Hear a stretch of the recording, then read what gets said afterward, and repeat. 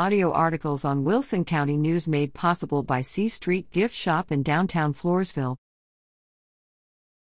Running for office November 8th. Deadline October 20th to enter candidates forum. The Wilson County News invites candidates facing opposition for area city council and school board seats on the November 8th ballots to participate in our print candidates forum.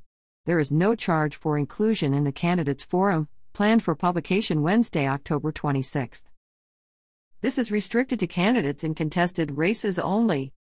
Efforts have been made to email this invitation to candidates running for Floresville ISD, Wilson County PCT, 1 Justice of the Peace, State Offices, U.S. Representative, District 15. Candidates, this is your opportunity to prepare your own, individualized 300-word message to voters.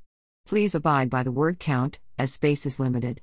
Your name and the office you seek will form the headline of the item. This does not apply to the word count. Entries will be subject to editing, as needed, for length, basic grammar, spelling, good taste, and libel. Questions. Please respond to these questions. What is your personal and professional background? What do you see as the 3 top issues to be addressed, if elected? How do you plan to address them?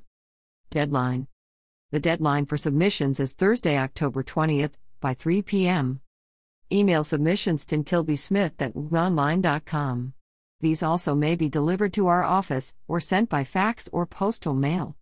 You may send your own recent publication quality photograph, a selfie in good taste works, or stop by the newspaper's office to have a photo taken by one of our staff. Candidates reach voters with advertising.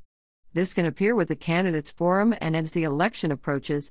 To discuss options, call Sandra Ramirez at 830-216-4519. Kilby Smith at WCNonline.com.